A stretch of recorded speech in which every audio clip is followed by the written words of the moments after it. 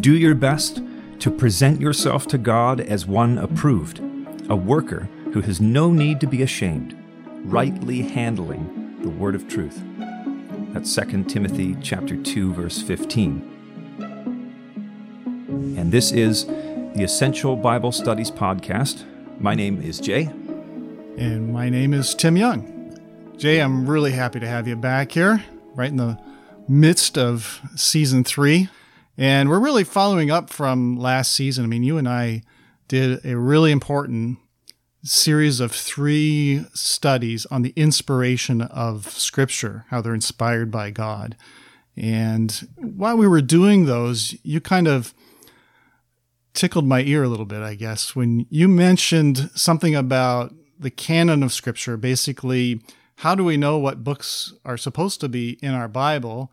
And you mentioned that the Bible actually tells us about that. And I was like, go on? Because I when I've read about it, it always talks about these councils that were like 100 years later that decided what was in our Bibles. And that never really kind of sat right with me. So I was really interested in what you had to say on this topic. So I'm really glad to kind of circle the wagons back around and come back to this topic about how God oversaw this process and how he tells us about it in the Scriptures. Yeah, that's what's really powerful about this is when we think about the Word of God and why we believe it's the Word of God, we shouldn't be surprised to come to the conclusion that the Bible itself contains the key to understand how it was that God himself assembled it and how he used people to do that, he oversaw it. I guess there's just certain challenges every once in a while with other books, like spiritual books that people bring up and try to bring into the conversation that aren't in our Bibles. Right. And what do you do with that? I mean, it's a tricky question. It can be a tricky question, and it's not a new question either. It's a really ancient one because I don't know about you, but sometimes I get a little jealous about those who have lived 2,000 years ago who might have been contemporary with the Lord Jesus Christ or contemporary with the apostles and all the work of the early ecclesia, and thinking that if I were to see those things and to experience those things, it would be so much easier to answer many of our questions. But really, when you look back in the Bible, it was challenging even in those times. It took effort. It took prayer. Right. It took seeking to discover what was right and what wasn't right. A kind of a good example of this is a number of what we would call today false gospels that were written most of the time well after the apostles were around, well after the Lord Jesus Christ was around. And one of those was called the Gospel of Judas. Oh, that sounds interesting. No kidding. The good news of Judas. If that's not a be careful before you read. The betrayer of the Lord Jesus, yeah. That's it. That's how he's portrayed in all 4 Gospels, as the betrayer of the Lord Jesus Christ. About 15 years ago, a copy, one of the original copies of the Gospel of Judas was found, 1,700 years old. Ooh, okay. So that's like, Well, the New Testament was 2,000 years ago, so this is pretty old. Yeah, that's exactly right. But it's still like a few hundred years after. Yes, all the apostles were dead. The followers of the apostles were dead, and we're now several generations actually removed from that. But in 2006, National Geographic published an article that kind of reverses the role of Judas. It doesn't kind of reverse the role. It completely reverses the role of Judas. And so it's a totally different Judas than we read in the gospel record. Totally different Judas. I mean, he's one of the 12. He's depicted as the Judas that we all know, who betrayed the Son of Man with a kiss in the Gospels. But he is vindicated in this particular writing as the only one who really understood Jesus. And actually, he was the one who was instrumental in betraying him. And he knew he was doing that. And the Lord wanted him to do that. Oh, okay. That's what the Gospel of Judas teaches. And in this gospel, Jesus tells him, he says, look, people aren't going to understand what you're doing, but you're doing it for me. You're doing it for the right reason. And I commend you for that. That's essentially the Gospel of Judas. I remember as a young man, my first introduction to different gospels or different writings was I was a young man. I was over at a neighbor's house. He was a bit of an eccentric old man.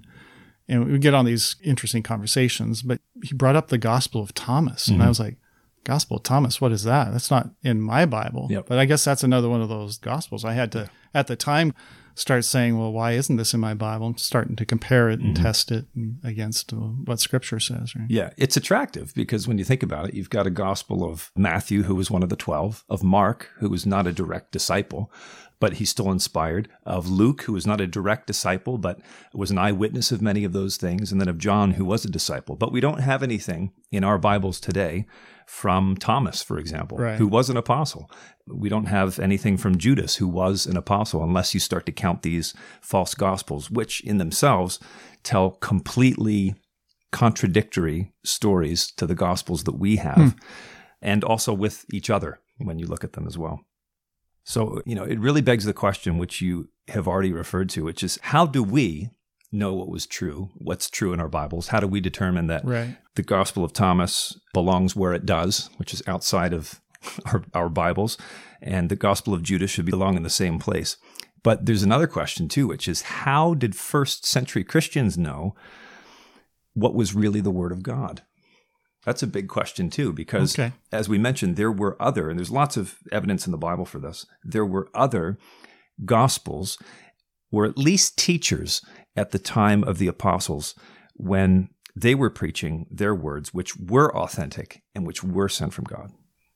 Right. So I guess really kind of goes back to the role of a prophet in Scripture. I mean, we talked about this last season under the episode God Spoke and how he spoke through the prophets. So it is interesting when you look at Scripture because there was true prophets and then there were false prophets all throughout the Bible. And if you just kind of pick up your ears to that and you kind of put yourself in the situation, if you were there, how would you know a prophet was a true prophet or not? Right.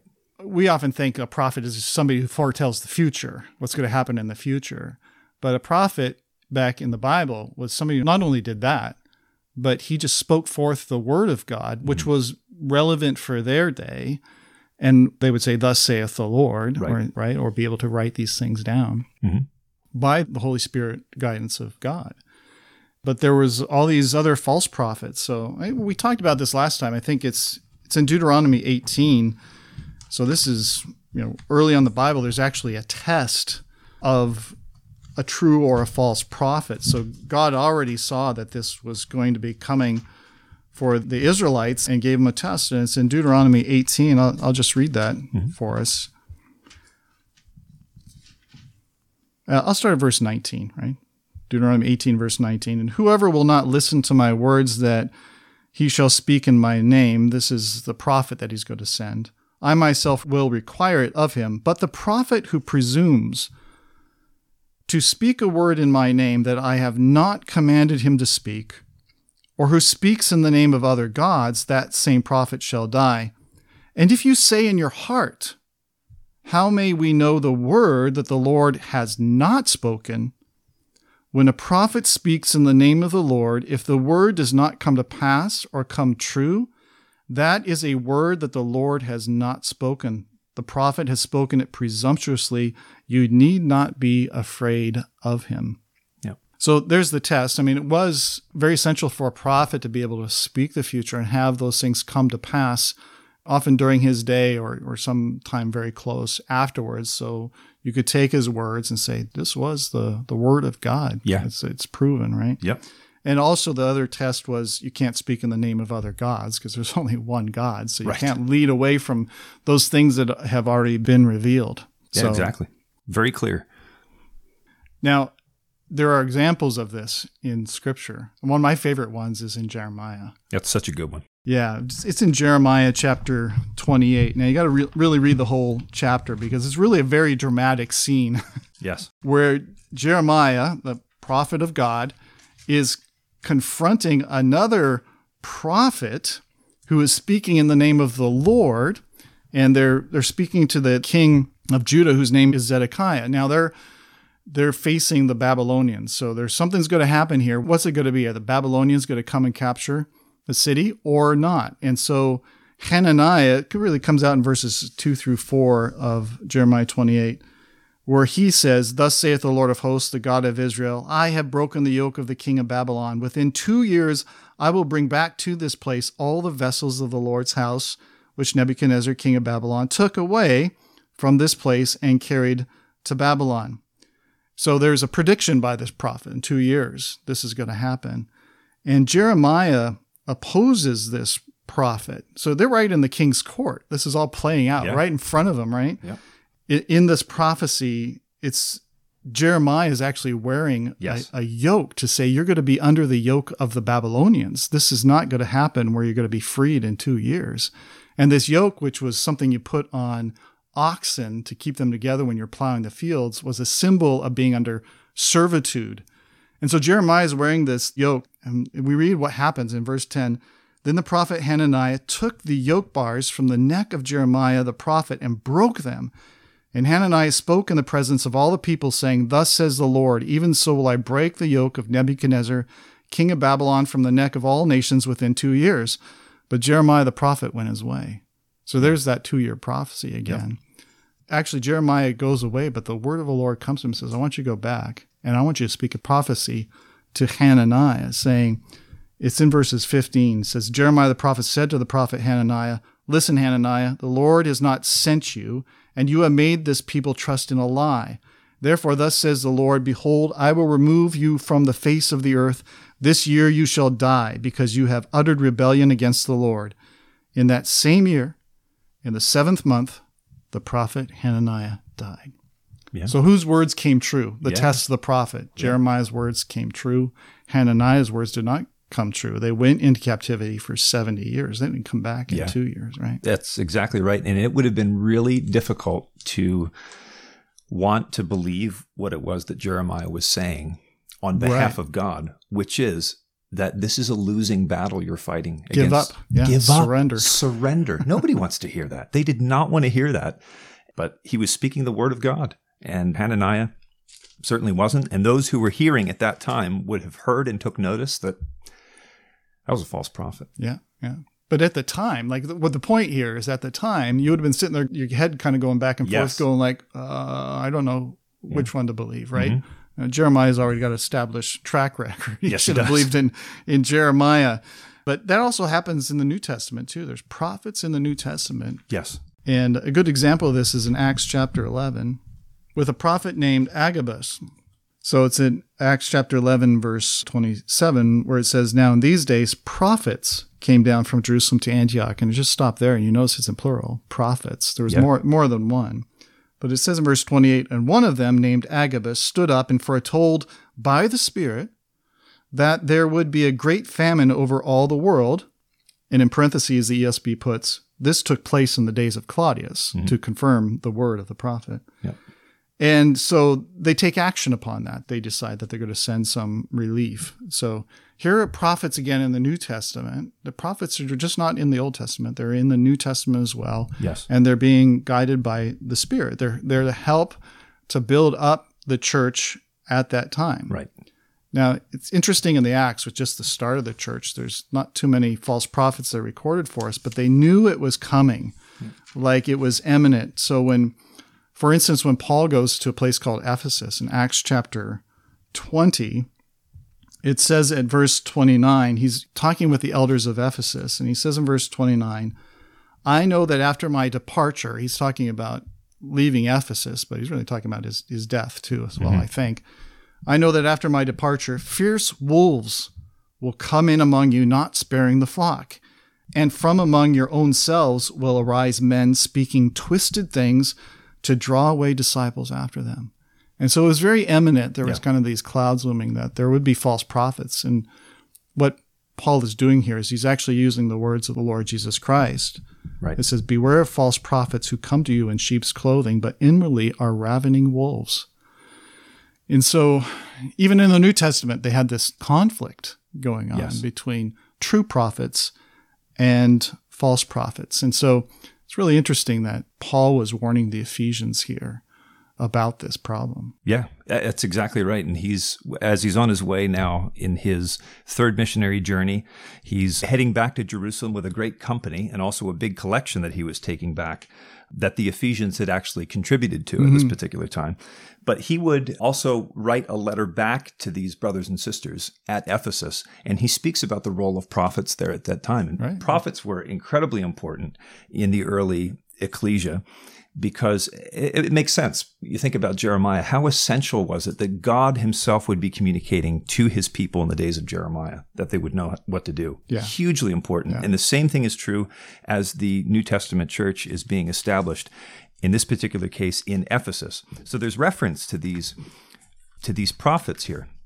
They had a very important role. In the letter to the Ephesians? In the letter to the Ephesians, yeah. It's kind of cool. We learn about the Ephesians in Acts. You can read a letter Paul sent to them.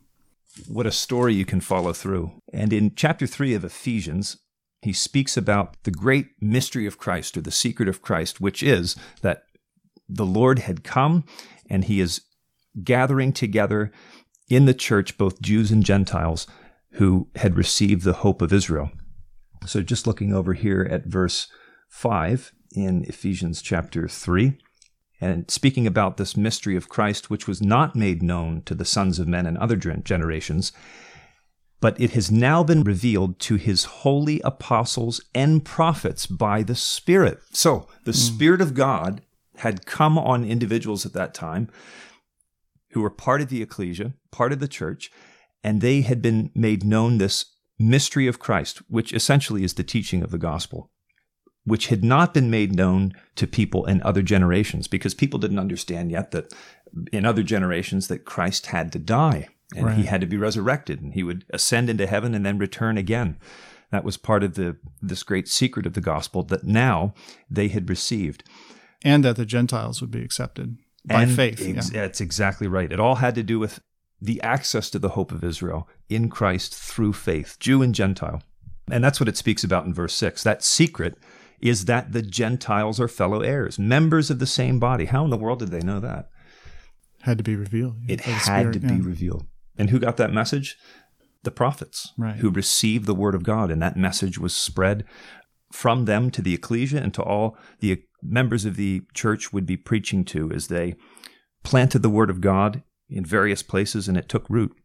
And so it really also shows that there was something that had to be done by the prophets and the rest of the meeting too. And that's made clear for us in Ephesians chapter 4, because it wasn't just now that they were able to understand this teaching. That was an essential part of it. But there was a role that this would have in the church at that time. And in verse 11, it talks about how when the Lord Jesus Christ would ascend into heaven, the Spirit would be poured out. The Spirit of God would be poured out to members of the church. And in verse 11, this is what happened as the Spirit is given to men and women in the ecclesia. So in verse 11, it says that he gave the apostles and the prophets, the evangelists, the shepherds or pastors, and teachers. So these were certain roles of ecclesial members that were given to them by the Spirit at that particular time. So the Spirit gave them special powers for these roles. Special powers. That's exactly Spirit right. gifts is what they're called. Yeah. These are the Spirit gifts, yeah. And then it tells us what exactly the point is for this. And it says in verse 12, it was to equip the saints for the work of the ministry, for the building up of the body of Christ, until we all attain to the unity of the faith and of the knowledge of the Son of God, to mature manhood, to the measure of the stature of the fullness of Christ. So it was to build up all the members of the ecclesia.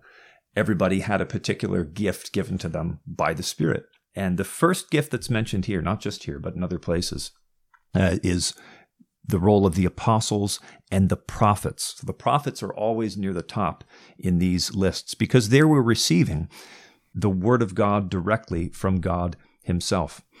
And it was to build up all of the members together so that they could understand the truth and be encouraged in the teaching of the gospel of Christ. It's one of those great expressions of the Apostle Paul because you can see how many commas are here. It's a lot to think about, but it is that growing up of the body or the members of the church into the head of Christ, into the fullness of Christ, was so that in verse 14, they would no longer be children. Now listen to this. Tossed to and fro by the waves and carried about by every wind of doctrine, by human cunning, by craftiness in deceitful schemes. I wonder where they get those things from. Where did you get human cunning and craftiness and deceitful schemes coming into the church. False prophets? Is that what you're talking about? False prophets. False prophets. And they were there in the early ecclesia, and they had to be guarded against that by holding on to those things that were true and good and endorsed by God himself. And then it says in verse 15, but rather, forget all those deceitful schemes and the craftiness and the human cunning and the blowing in the wind, whichever way the wind blows. We even use that expression today, right? Yeah. But rather, speaking the truth in love, we are to grow up in every way into him who is the head, into Christ, and from whom the whole body, those are the members of the church, joined and held together by every joint with which it is equipped. When each one is working properly, it makes the body grow so that it builds itself up in love. So speaking the truth in love, in the true words of Christ, in the true living out of those principles, the body will grow and mature. That's the perfect picture of ecclesial life there, with the false prophets on the outside where they belong. Right. Yeah, so what I'm getting from this is that there was all sorts of different gifts that were given to the early ecclesia that they might grow up into the perfect ecclesia, having the right doctrine, and that would be based in having the word established, the scriptures that we talk about. But this here really doesn't talk about provers. I mean, how, even though there would be prophets and there would be false prophets, I mean, how would they be able to discern these kind of things? Yeah, that's the real question. The question is, what are the mechanisms behind that? What did that look like in an ecclesia? And I think that there's good evidence in Scripture to show us exactly how that looked. So I think this is the point where I got to go on. Okay, tell me more. Right. Okay. Yeah, this is what I found really interesting when you were talking to me about it before. Yeah, it's one of those really interesting patterns. And, you know, when you see it and it pops out in so many contexts. So I think what we'll do in looking at this particular pattern for the testing of the prophets, for the authenticating of the word, we'll look at 3 different contexts. Okay. See if we can see the pattern in that. Yep. So maybe the first one is have a look at 1 Corinthians chapter 12. I think we'd be incomplete in talking about the role of prophets in the Spirit in the first century if we didn't have a look at 1 Corinthians chapter 12 and 13 and 14. Right. It's really quite a long section where he talks about spirit gifts and the prophets and speaking in tongues. Yeah, it's a great section. And really we end up at the same place that we do in Ephesians. It's all about the building up. There's a lot of parallels here. Yeah. So I think maybe before we look at these contexts, we can just talk broadly about what to look for. Okay. And I think that's probably the best way to look at it. In every case that we're going to have a look at, it all begins with God pouring out his Spirit power upon members of the ecclesia. Right. And what happens after that is prophets receive the word. So they're receiving the word from God. And there were those in the ecclesia at that time, as you alluded to, the prophets would have to work together with the provers. So it's like, well, what's a prover? I didn't read about a prover. A prover, but the Bible actually does speak about the role of what I'll put in quotes, a prover, and they call them by different names. Okay. So it's interesting to see that. And so maybe have a look for that when we look at Corinthians and then we look at another context. Have a look for those whose job it was to prove what it was that the prophets were speaking. That's the interesting part. Yeah. That's the interesting part. And they were there in each ecclesial context that we'll have a look at. And the point of that is so that once you had someone receive the word of God was spoken, and someone would have to confirm that, to authenticate it. Just like Jeremiah and Hananiah, right? You had these 2 prophets speaking before the king. And who was right? And in the ecclesia, in the early church, there were those who had the job of being able to confirm that word. And was that a Holy Spirit gift? It absolutely was a Holy Spirit gift. Yeah.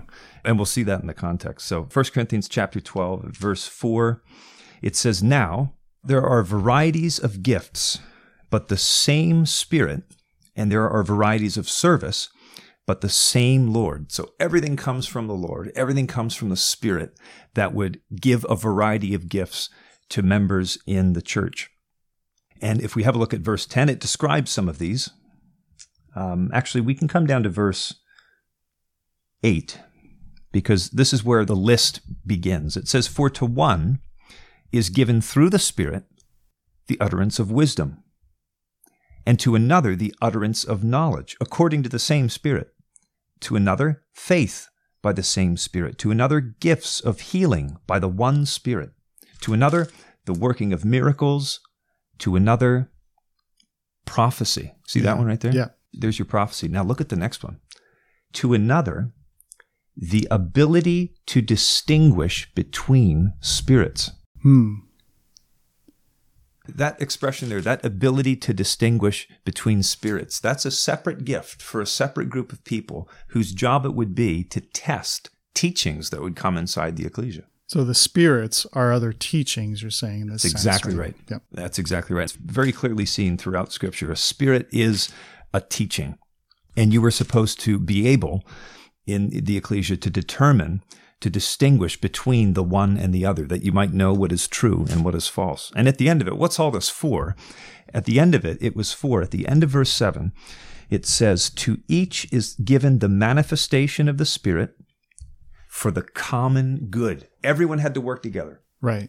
For the common good. Yeah. So it's like going back to Ephesians. It was for the whole body to be built up. That's to exactly this right. unity of the faith. Isn't that beautiful? Yeah. Super clear. Yeah, I could see that. Super straightforward. And we have, but the interesting thing is it's the distinction between the different kinds of gifts, the different varieties of gifts. We've got a prophet who would receive the word of God, and we'd have another one who would be able to test that, to determine that. So here it says the ability to distinguish between spirits. Yes. So how's the next passage or next context go? Yeah, there's another way that this is expressed, just over a couple of chapters here into 1 Corinthians chapter 14. It's the same pattern here. Paul's making the same point here in verse 12. So with yourselves, since you are eager for manifestations of the Spirit.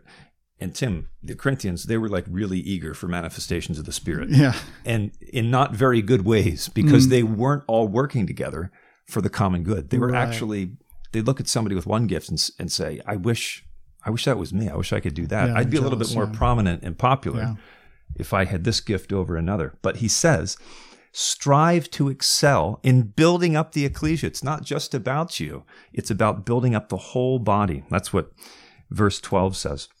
And when we come down to verse 29, he says, let 2 or 3 prophets speak. Oh, there's the prophets again. Right. And let the others weigh what is said. See that? You got to work together. But you got to weigh what is said. Let the others weigh what is said. Not the prophets. Not the prophets. So that weighing is like, I think in other translations, it has like judging or evaluating. That's a great word. word. What is being said. That's a great word. It's the same idea. It's the same gift that's expressed using different words in chapter 12, where it talks about the ability to distinguish between spirits. Yeah. It's kind of interesting because that balances with another gift, which was the speaking in tongues, which is another language. But you also had the opposite gift was somebody who interpret tongues for the ecclesia. So here you have a spirit gift for prophecy, but you also had a spirit gift for weighing that prophecy, whether it really was the Spirit of God or not. Yeah. God's not the author of confusion. Right. Interesting. Yeah. And that's what he says at verse 33 at the very end. God is not the God of confusion, but of peace. And so in verse 31 as well, Paul, it's like, well, hasn't he said this before? Yeah, but he had to say this to the Corinthians. He had to say this because they were struggling with this. You can all prophesy one by one, so that all may learn and all be encouraged. Well, there's that one body aspect again, building up the one body. Yeah. Oh, it's all there again, yeah. It's there in Thessalonians too. So this is the third one. You have this a third is number 3. one. Well, out of the mouth of 2 or 3 prophets. Yes. Here we go. I like that. Yeah. It's 2 or 3 witnesses, right? That's it's exactly that kind of right. idea too. So this is 1 Thessalonians chapter 5. There's great comfort in the clear teaching of Scripture where we can see patterns reinforced and teachings reinforced. And that's what it means when it says in Scripture that we don't just make up what Scripture means, but we compare Scripture with Scripture. Right. And we see that God is consistent. He's not the author of confusion in any way. And when we come here now to our third context, it's in 1 Thessalonians chapter 5. And what's nice about 1 Thessalonians chapter 5 is that it's nice and compressed. We had to go over 1 Corinthians 12 through 14. Here, we've got it in a few verses. Yeah. And in verse 19, it says, do not quench the Spirit. Ah. So What does that mean? Well, yeah, it's interesting. The Spirit of God is often described, his power is often described as if it had the qualities of a liquid, something that could be poured out. Okay. And it's also described as a fire in other places, like it was in the days of Jeremiah. And Jeremiah, actually, in his day, getting back to him, he tried to quench the Spirit in himself. Oh, right. He says there was a fire Yeah. in my bones. He couldn't stand it. He had to speak. He had to speak, yeah. And that's what Paul is encouraging them here. Don't quench the Spirit, that burning that you've received. Make sure that you're able to use that in the way that God has given it to you. And we're talking about the first century here in particular, those very specific gifts. Well, what were they? Look at verse 20. Do not despise prophecies. Uh-huh. Yep. But test everything. Oh, there's that judgment or that weighing. In the context here, it's the prophecies, isn't it? That's exactly right. And hold fast what is good. So you test it, and then you hold fast to what is a true prophecy. Isn't that beautiful? 1 Corinthians right 12 to 14, all summed up. Don't quench the Spirit. Don't despise prophecies, but test everything and hold fast to that which is good so that everybody is encouraged in the faith.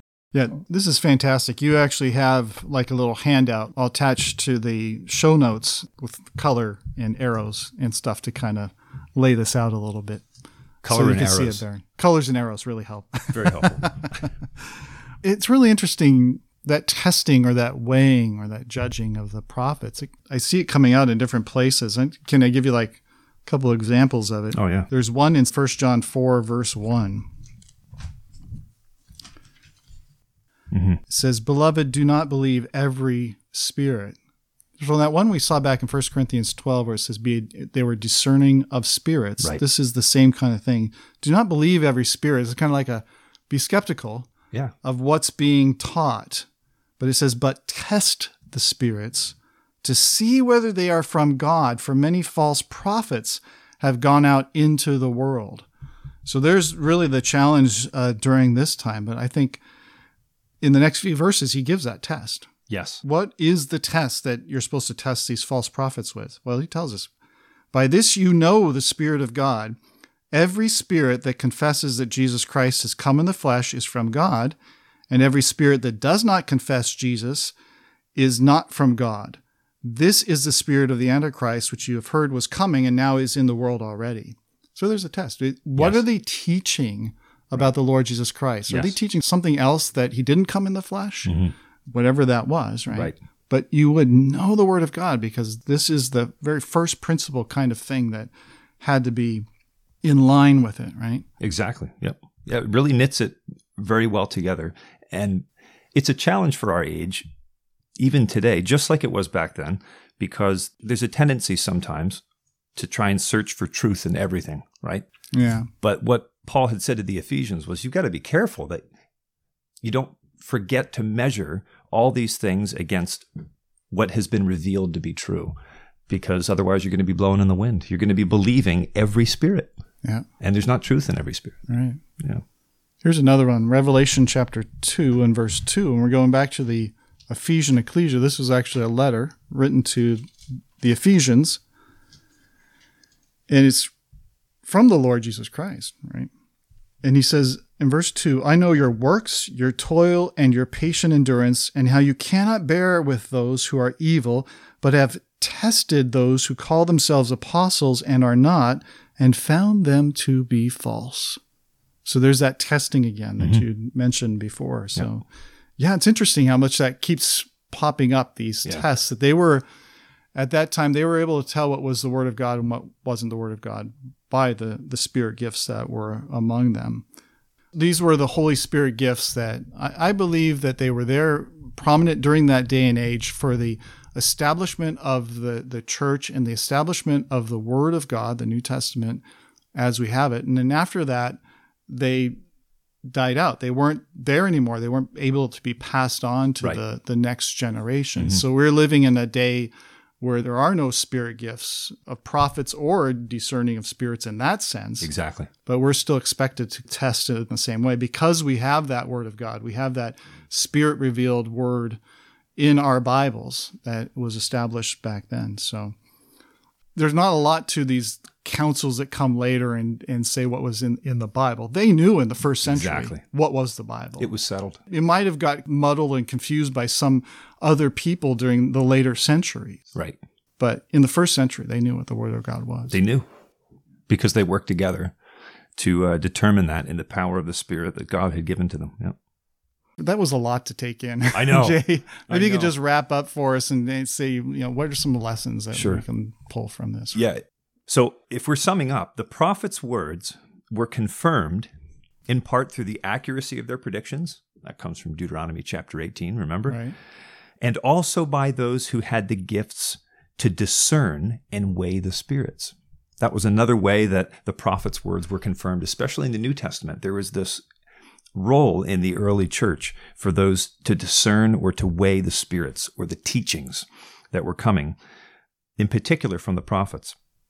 And so the gifts of the Holy Spirit were withdrawn after the ecclesias attained to this unity of the faith. Now, we didn't look at this, but this is super important, and you already spoke to this, Tim.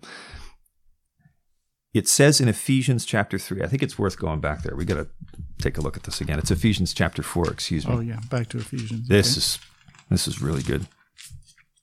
It's great. Because there's an implication here, even in Ephesians, that these gifts of the Spirit were given,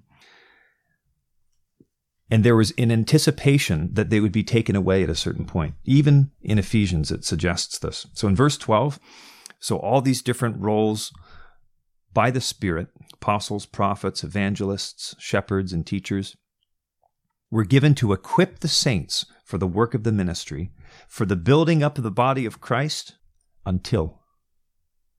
It was to a certain end, until we all attained to the unity of the faith.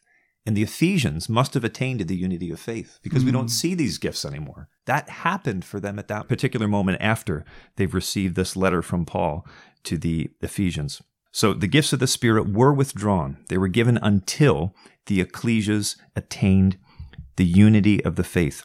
So any of these false gospels that we read about, Thomas, the Gospel of Judas, they don't in any way undermine our New Testament. They don't belong there. They were false then, and they're false now. But now that we have received the Word of God from the prophets, we have to make sure that we take the lessons of these provers in the New Testament times and make sure that we are testing any teaching with the Word that they received and they confirmed back in the first century. In short, it's a great summary verse spoken by the Apostle Paul to Timothy when he was in Ephesus dealing with these very things. And he says, "Do your best, Timothy, to present yourself to God as one approved, a worker who has no need to be ashamed, rightly handling the word of truth." Beautiful, Jay. And thank you so much for this study because it's just so encouraging. You can read the Bible and you can just, that this is the Word of God and you can just trust it from Genesis to Revelation. And it's really been encouraging. I want to thank you so much for joining me. Thanks for being excited about it.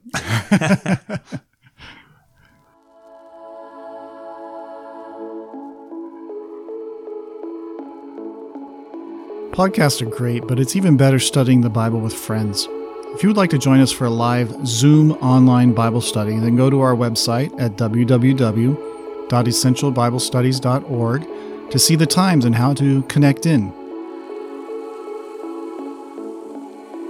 We're also giving away free Essential Bible Study media kits. This is a really cool way to share the podcast with others with business cards, stickers, and bookmarks, lots of cool things. All you have to do is send us your mailing address using our website contact form or direct message us on Instagram or Facebook and then wait anxiously at the mailbox for it to arrive.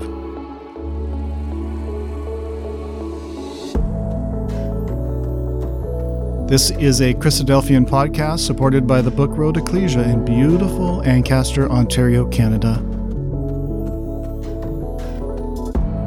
Until next time, my dear friends, may God help you to grow in the grace and knowledge of our Lord and Savior Jesus Christ. To him be the glory both now and to the day of eternity. Amen.